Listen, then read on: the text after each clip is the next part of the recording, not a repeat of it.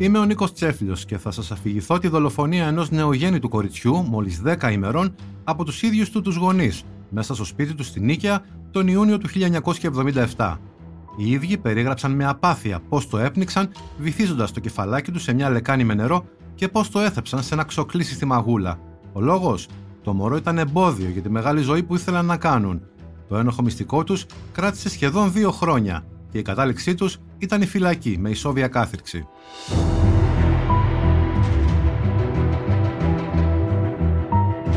Ο δημοσιογράφος Νίκος Τσέφλιος ερευνά και αφηγείται την υπόθεση της δολοφονίας ενός βρέφους από τους ίδιους τους γονείς μέσα στο σπίτι τους στη Νίκαια, στο πλαίσιο της σειράς με αληθινά εγκλήματα που συγκλώνησαν την Ελλάδα από τον 19ο αιώνα μέχρι σήμερα.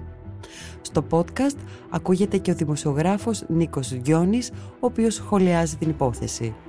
Για να μην χάνετε κανένα επεισόδιο της σειράς, ακολουθήστε μας στο Spotify, στα Apple και Google Podcast. Είναι τα podcast της Λάιφο.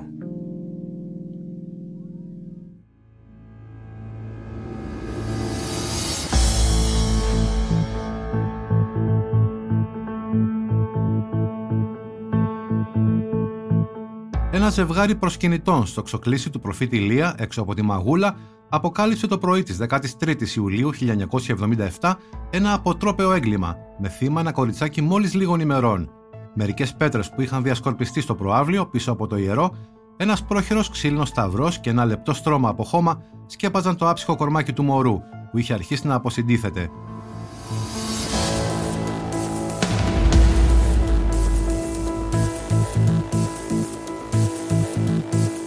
Το ζευγάρι ειδοποίησε την αστυνομία και λίγο αργότερα έφτασε στο απομονωμένο ξωκλήσι περιπολικό από το τμήμα της Μάνδρας. Ο ιατροδικαστής διαπίστωσε ότι ο θάνατος του νεογνού είχε επέλθει από πνιγμό, όμως δεν υπήρχε κανένα άλλο στοιχείο που να οδηγεί τις έρευνες. Μόνο ένα μη που ήταν χαραγμένο πάνω στο σταυρό δεν μπορούσε να οδηγήσει σε συγκεκριμένα πρόσωπα. 3 ημέρες αργότερα, κάποιος χάραξε με πέτρα στον τοίχο της εκκλησίας.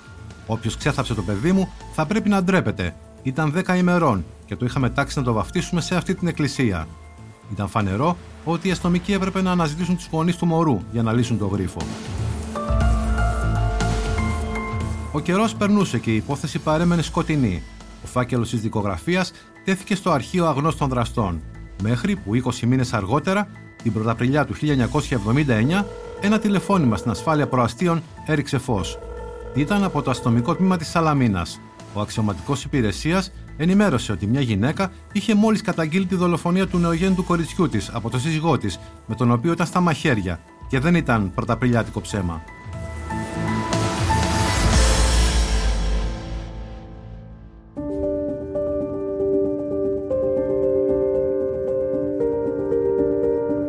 Τις επόμενες ώρες το ζευγάρι προσήχθη στην ασφάλεια και το έγκλημα αποκαλύφθηκε καρέ-καρέ. Ο 28χρονος Βασίλης Αλεξανδρής ήταν παντρεμένος από το 1973 με την 24χρονη Σταματίνα, κόρη πολύτεκνης οικογένειας που είχε αφήσει τη Μυτιλήνη για μια καλύτερη ζωή στην Αθήνα. Ήταν ναυτικός, αλλά η δουλειά δεν ήταν σταθερή και τα μεροκάματα στην οικοδομία που δούλευε περιστασιακά δεν έφταναν για να προσφέρουν μια άνετη ζωή στο ζευγάρι. Εκείνη συμπλήρωνε το εισόδημά τους δουλεύοντας στα μπαρ, όπου κρατούσε συντροφιά στους πελάτες. Ένα χρόνο αργότερα ήρθε στη ζωή τους ένα αγοράκι, ο Νικόλας, που όμως δεν ολοκλήρωσε την ευτυχία τους. Το άφηναν συχνά στη μητέρα της Σταματίνας, η οποία έμενε κοντά στο σπίτι τους, στην Νίκαια, και εξαφανίζονταν για μέρες. Το παιδί μεγάλωνε ουσιαστικά με τη γιαγιά του και εκείνοι έκαναν τη ζωή τους. Όμως, κάποια στιγμή άρχισαν οι τσακωμοί, αφού ο Βασίλης είχε υπόνοιες ότι η γυναίκα του τον απατούσε και σήκωνε συχνά χέρι πάνω της. Ένα βράδυ, μάλιστα, η κοπέλα τα χρειάστηκε. Πήδηξε από το μπαλκόνι του σπιτιού του, στο 2ο όροφο, για να γλιτώσει από τη μανία του και τσάκισε και τα 2 της πόδια. Νοσηλεύτηκε για 10 μήνες στο νοσοκομείο. Όταν έμεινε και πάλι έγκυος, αποφάσισε να κάνει άμβλωση, όμως εκείνος δεν ήθελε να ακούσει κουβέντα.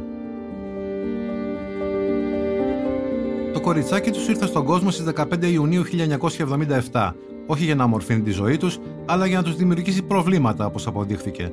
Μόλις 10 ημέρες ζωής είχε συμπληρώσει όταν πήρα την απόφαση να το ξεφορτωθούν, αφού τους είχε κλείσει το σπίτι, και εκείνοι δεν ήταν μαθημένοι στην κλεισούρα.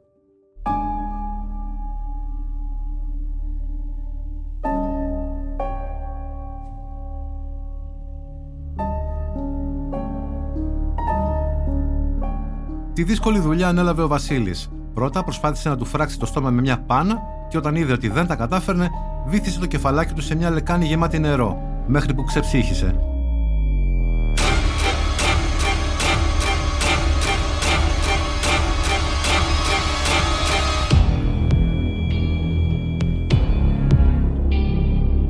Δεν λύγησε νιώθοντας τους σπασμούς του ίδιου του παιδιού στις παλάμες του, τα τελευταία σημάδια της ζωής που φτερούγιζε.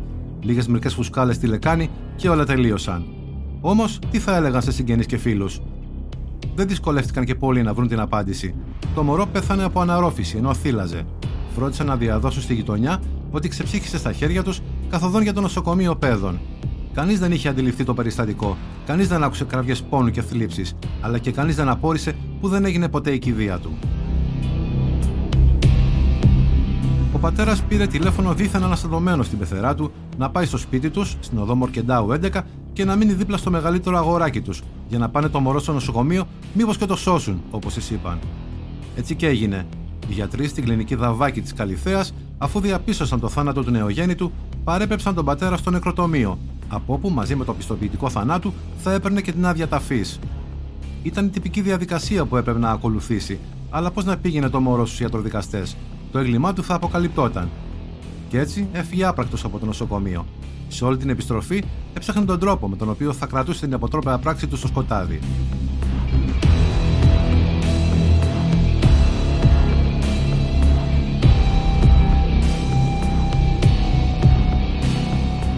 Ο Βασίλης πήρε τηλέφωνο τον αδελφό της Σταματίνας και του ζήτησε να πάνε μαζί σε ένα απομακρυσμένο εκκλησάκι όπου είχε τάξει το παιδί.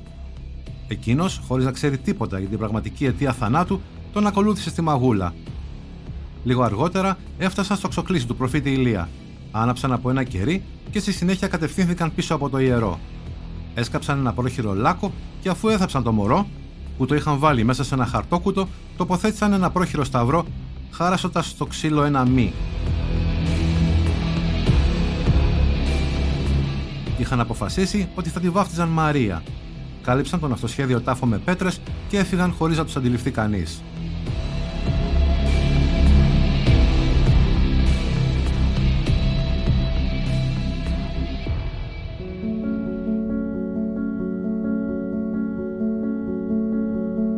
Πώς όμως έφτασαν στο σημείο να προδώσουν οι ίδιοι γονείς το μυστικό που είχαν ορκιστεί ότι δεν θα μάθαινε ποτέ κανείς? Η Σταματίνα, απελπισμένη από την καταπίεση και το ξύλο που έτρωγε συχνά από τον Βασίλη, τον εγκατέλειψε για χάρη του Γιώργου από τη Σαλαμίνα, τον οποίο έβλεπε ως τον άνθρωπο που θα την προστάτευε από τα βία ξεσπάσματά του. Ο άντρας της άρχισε να την αναζητήσει σε όλο το νησί, καθώς πίστευε ότι θα πήγαινε στον αδελφό της που έμενε μόνιμα εκεί. Παράλληλα, ζήτησε βοήθεια από το τοπικό αστυνομικό τμήμα, όπου ανέφερε ότι η σύζυγός του είχε εξαφανιστεί. Όταν λίγες ημέρες αργότερα την είδε μπροστά του, την πήρε μαζί του στο τμήμα για να δηλώσει ότι όλα ήταν εντάξει, ώστε να σταματήσουν οι έρευνες. Όμως, τη λίγη ώρα που βρέθηκαν μαζί στο γραφείο του αξιωματικού υπηρεσίας, σκοτώθηκαν και πάλι. Και τότε η Σταματίνα, πιστεύοντας ότι θα γλίτωνε μια και καλή από αυτόν, έριξε τη βόμβα. Στην προανάκριση τα έριχνε ο ένας τον άλλο για τη δολοφονία του μωρού τους. «Η γυναίκα μου ήθελε να κάνουμε τη ζωή μας. Εκείνη σκέφτηκε το έγκλημα και εγώ το έκανα», είπε ο Βασίλης, αποδίδοντας την πράξη του στην παθολογική αγάπη που της είχε. «Για να την απαλλάξω από αυτή τη δυσάρεστη εμπειρία, πήρα το μωρό και το έθαψα χωρίς να την πάρω μαζί μου». Εκείνη διέδωσε στη γειτονιά ότι πέθανε από αναρρόφηση. Από την πλευρά της, η 24χρονη γυναίκα είπε ότι ο άντρας της δεν δούλευε και την είχε βγάλει στο κλαρί. Αρνήθηκε ότι συμμετείχε στη δολοφονία του μωρού, υποστηρίζοντας ότι έμεινε σιωπηλή στην κουζίνα επειδή δεν άντεχε να βλέπει το τραγικό θέαμα. Και πρόσθεσε ότι δεν τόλμησε να καταγγείλει το σύζυγό της επειδή τον έτρεμε. Ο δημοσιογράφος Γιώργος Γκιόνης είχε καλύψει την υπόθεση για λογαριασμό της εφημερίδας Απογευματινή. Το σκότωσαν με χειρότερο τρόπο, δηλαδή το βάλαν σε ένα κουβά με νερό το κεφαλάκι και πάει το παιδί. Όταν το παιδάκι πέθανε, αυτός ειδοποίησε την πεθερά του, την μάνα της κοπέλας, της γυναίκας του, ότι πέθανε από αναρρόφηση γάλατος. Πήγανε στην κλινική Δαβάκη, σώζαν αυτή να πάει στον ιατροδικαστή. Αυτός αντί να πάει στον ιατροδικαστή, ήξερε βέβαια ότι θα τον συλλάβουν εκεί. Θα γίνει γνωστή δηλαδή τι έγινε, πώς το σκοτώσανε και πήρε το παιδί με κάποιον άλλον, στενό συγγενή της κοπέλας, ο οποίος δεν ήξερε τίποτα βέβαια, και πήγανε και το θάψαν σε ένα ερημοπλήσι πάνω στη Μαγούλα. Πάνω κάτι πέτρες, Έβαλα ένα ξύλινο σταυρό απάνω, μακάβρια και βρισκιαστικά πράγματα. Έγραψε το μη, σκάλισε στο σταυρό, γιατί ήθελε να το λέει Μαρία το παιδί. Κάποιοι μετά από μερικές μέρες, κάποιοι βρήκαν συμποχωρημένη αποσύνθεση. Βρήκαν το ταφάκι αυτό με το σταυρό και ποιος ξέρει, για τα πρόχειρα θαμμένο με πέτρες και λίγο χωματάκι και ειδοποίησαν την αστυνομία.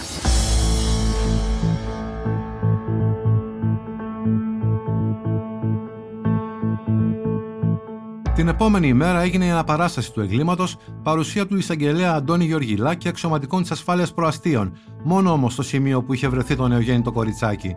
Και αυτό γιατί περίπου 8 μήνες μετά το έγκλημα, το ζευγάρι εγκατέλειψε το διαμέρισμα της οδού Μορκεντάου και εγκαταστάθηκε στο σπίτι της μητέρας της Σταματίνας επί της οδού Σολομού, στην ίδια περιοχή, στην Νίκαια, και οι καινούργιοι νεκάριδες έλειπαν.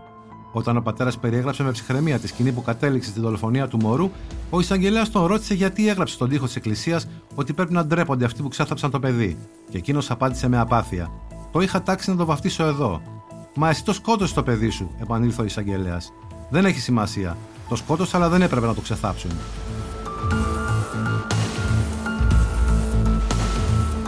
Μέσω της αδελφής της, η Σταματίνα έστειλε μήνυμα στις εφημερίδες: «Είμαι αθώα. Ο Βασίλης λέει ότι πνίξαμε μαζί το κοριτσάκι μας για να με εκδικηθεί. Δεν είναι αλήθεια, πιστέψτε με. Μόνος το αποφάσισε να το πνίξει. Εγώ ήμουν στην κουζίνα. Άκουσα μόνο μια στριγγυλιά του μωρού, αλλά δεν κατάλαβα τίποτα. Όταν πήγα στην κρεβατοκάμαρα, το είδα μελανιασμένο. Το είχε πνίξει. Μου το είπε, αλλά δεν τόλμησα να τον καταγγείλω. Τον έτρεμα». Την ίδια ώρα, η μητέρα της Σταματίνας χαρακτήριζε τη ζωή της ένα γολγοθά.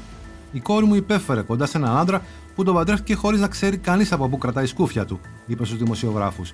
«Έναν άνεργο, δύστροπο και ανακατεμένο σε ύποπτα συνάφια, που λίγο έλειψε ένα βράδυ να τη στείλει και αυτή στον τάφο με τον ίδιο τρόπο που έστειλε το νεογέννητο κοριτσάκι τους. Την έπιασε από το λαιμό και θα την έπνιγε αν τον κλωτσούσε να φύγει».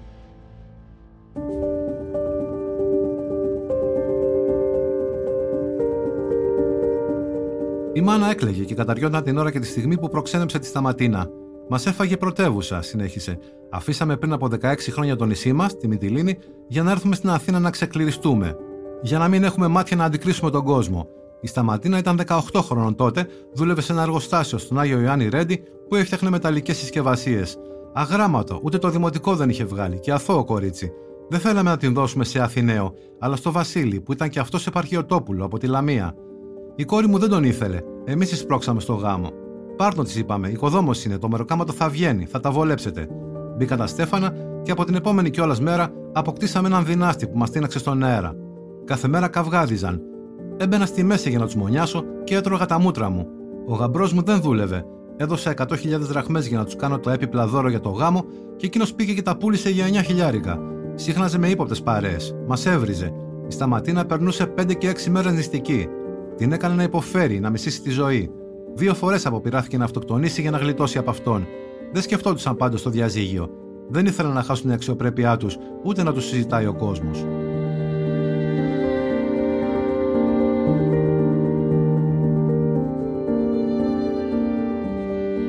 Η υποταγή τους στον άγραφο νόμο που λέει «Αυτόν πήραμε, με αυτόν θα ζήσουμε», είχε ως αποτέλεσμα να χειροτερέψουν τα πράγματα, όπως υποστήριξε η μάνα της Σταματίνας.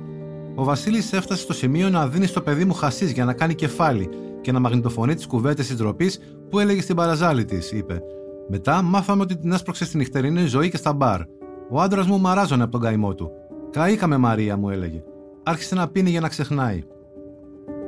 Ένα βράδυ ο γαμπρός μου το βρήκε μεθυσμένο. Λογοφέρανε στη μέση του δρόμου. Τον έσπρωξε και εκείνος έπεσε στο πεζοδρόμιο. Άρχισε τα πήγαινε έλα στο νοσοκομείο, μέχρι που πριν από 2 χρόνια ξεψύχησε. Έως την τελευταία στιγμή έλεγε: «Μας έκαψε, Μαρία.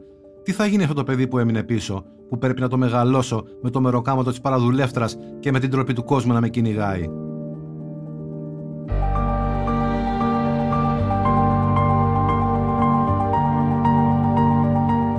Ο Βασίλης και η Σταματίνα κρίθηκαν προφυλακιστέοι μετά τις απολογίες τους. Ο πρώτος αντιμετώπιζε την κατηγορία της ανθρωποκτονίας από πρόθεση με τρόπο ιδιαζόντως απεχθή και η σύζυγός του της ηθικής αυτουργίας στο ίδιο αδίκημα. Η δίκη τους έγινε στις 8 Ιανουαρίου 1980 στο Μεικτό Ορκωτό Δικαστήριο Πειραιά.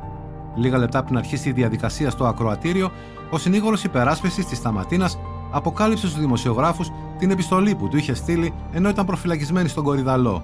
17 σελίδες, γραμμένες με το χέρι της και αρκετή ομότητα.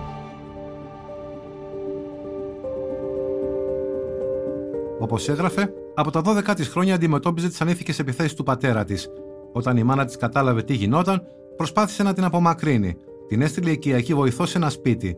Μετά από ένα χρόνο, η Σταματίνα έφυγε και έπιασε δουλειά στο εργοστάσιο της Έλσα, στη λεωφόρο Θηβών, στο Ρέντι. Στα 14, η μάνα της την αραβώνιασε, αλλά όταν ήρθε η ώρα του γάμου, ο πατέρας της αρνήθηκε να υπογράψει και στο τέλος κατάφερε να τη χωρίσει. Το 1973 της προξένεψαν το Βασίλη. Γατζώθηκε πάνω του, τον είδε, όπως έγραφε στην επιστολή, σαν σανίδα σωτηρίας, αδιαφορώντας για το παρελθόν του, το οποίο ήταν διανθισμένο με αρκετές καταδίκες.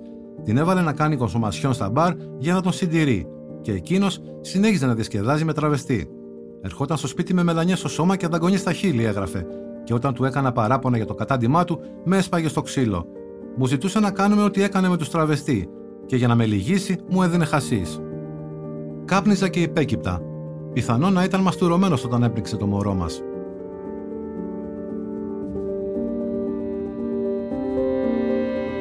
Και συνέχιζε η Σταματίνα στην επιστολή της.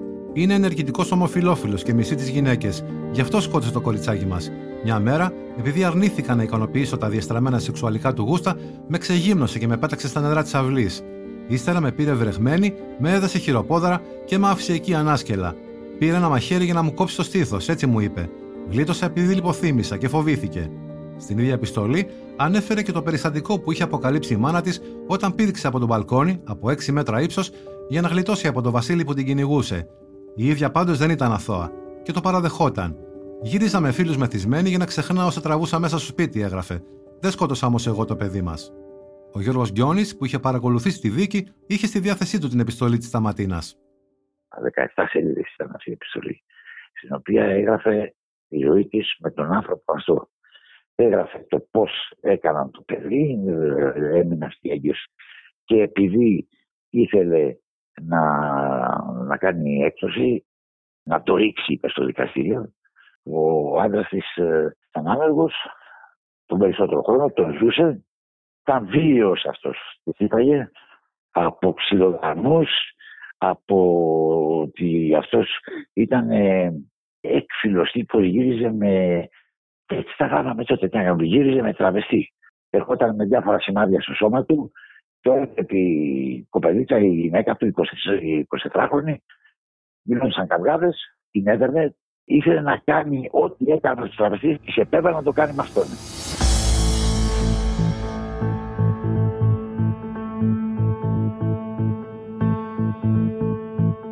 Ο δικηγόρος της 25χρονης γυναίκας είπε στους δημοσιογράφους ότι είχε στα χέρια του επιστολή του πατέρα του μωρού προς τη σύζυγό του και στην κατηγορούμενή του, με την οποία της ζητούσε συγγνώμη, επειδή μετά το έγκλημα της έριξε τα βάρη, αλλά όπως έγραφε, έπρεπε και εκείνος να υπερασπιστεί τον εαυτό του. Πάντως, για κάποιο λόγο που μόνο εκείνος ήξερε, δεν παρουσίασε την επιστολή αυτή στο ακροατήριο. Εκείνο το βράδυ ήρθαν στο σπίτι, με ξύπνησαν και μου είπαν ότι το παιδί πέθανε από αναρρόφηση, κατέθεσε στο δικαστήριο η μάνα της Σταματίνας. Έτρεξα στο σπίτι τους και είδα το μωρό ανέστητο αλλά ζεστό. Τους είπα να το πάνε γρήγορα στο γιατρό. Ο γαμπρός μου πήρε το χαρτί για την νεκροψία, αλλά τελικά πήγαν με το γιο μου και το έθαψαν. Μετά από 20 ημέρες βρέθηκε τυχαία. Όταν ο πρόεδρος τη ρώτησε γιατί η κόρη της δεν της αποκάλυψε το ένοχο μυστικό, απάντησε ότι φοβόταν ότι τη σκότωνε και εκείνη. Αυτός την έστειλε στα καμπαρέ, είπε στην κατάθεσή της η αδελφή της Σταματίνας.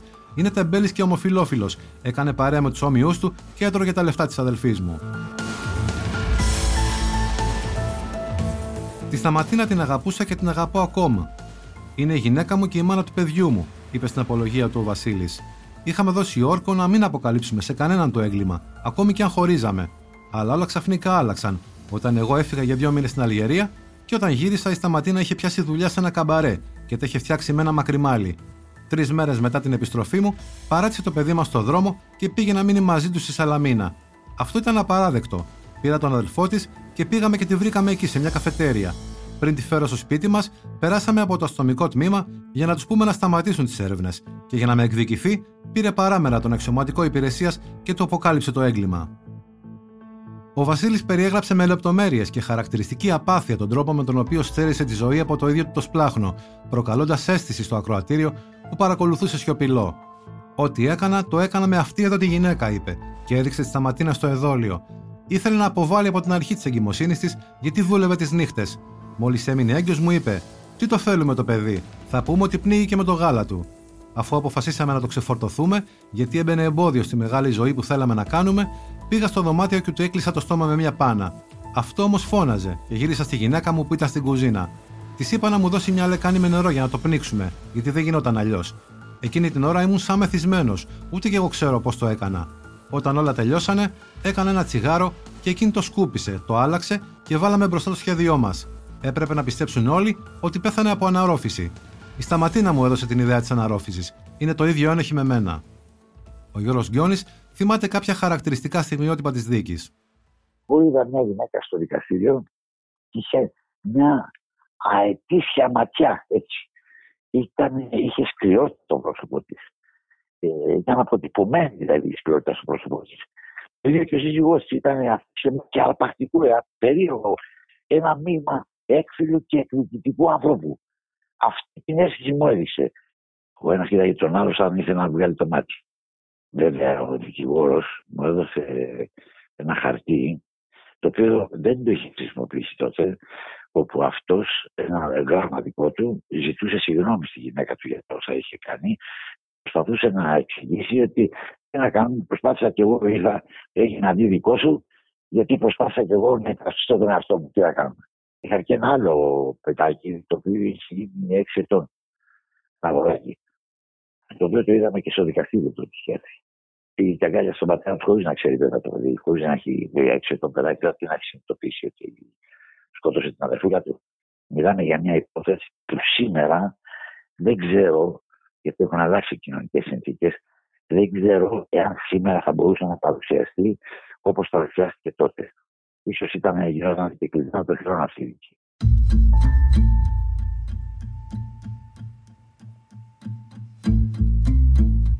Ο πρόεδρος του δικαστηρίου τον ρώτησε γιατί είχε δώσει 3 διαφορετικές καταθέσεις, αλλάζοντας τον βαθμό συμμετοχής της γυναίκας του στο έγκλημα, και εκείνος απάντησε: «Ανακάλεσα την πρώτη μου κατάθεση γιατί την αγαπώ και με έπεισε ότι δεν πρέπει να πάμε και οι δύο στη φυλακή. Ότι έπρεπε να μείνει έξω για να μεγαλώσει το αγοράκι μας. Την πίστεψα, αλλά τώρα βλέπω ότι δεν είναι σωστό να μείνει ατιμόρυτη. Πρέπει να μοιραστούμε τις ευθύνες. Όταν προσπάθησα να πνίξω το μωρό με την μπάνα, το μετάνιωσα και το ξαναέβαλα στην κούνια του. Και τότε ήρθε στο δωμάτιο και μου είπε: «Ό,τι είναι να γίνει πρέπει να γίνει τώρα. Φέρε μια λεκάνη να τελειώνουμε».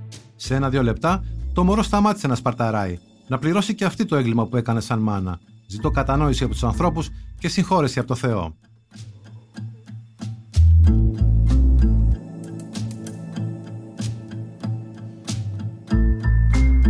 Στην απολογία της η Σταματίνα επανέλαβε κλαίγοντας ότι ο Βασίλης την εκμεταλλευόταν και την έμαθε στα ναρκωτικά.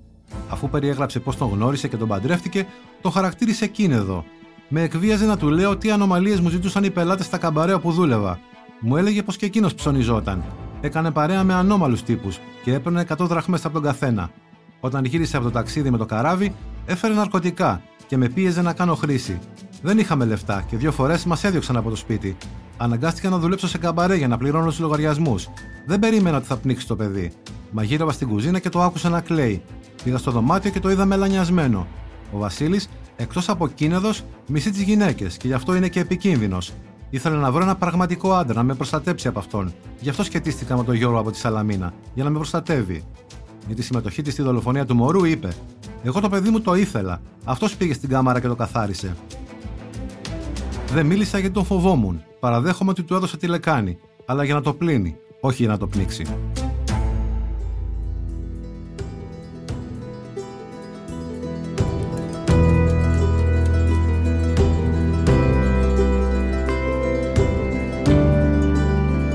Ιδιαίτερα σκληρός ήταν στην αγόρευσή του ο εισαγγελέας της έδρας, Γιώργος Κλειδαράς, ο οποίος μίλησε ακόμη και για την εσχάτη των ποινών, που μπορεί να είχε 8 χρόνια να εφαρμοστεί στην πράξη, αλλά δεν είχε καταργηθεί ακόμη. «Θάνατος θα τους έπρεπε, αλλά αφήνω μια τέτοια απόφαση στο Θεό», είπε και πρόσθεσε: «Εγώ ως άνθρωπος προτείνω την ποινή των ισοβίων δεσμών και των ισοβίων τύψεων, αν κάποτε ξυπνήσει η συνείδησή τους». Το δικαστήριο ευθυγραμμίστηκε με την πρότασή του και τους καταδίκασε και τους 2 σε ισόβια κάθυρξη. Επιπλέον, στον πατέρα επιβλήθηκε και η ποινή φυλάξης 2 ετών για χρήση ναρκωτικών.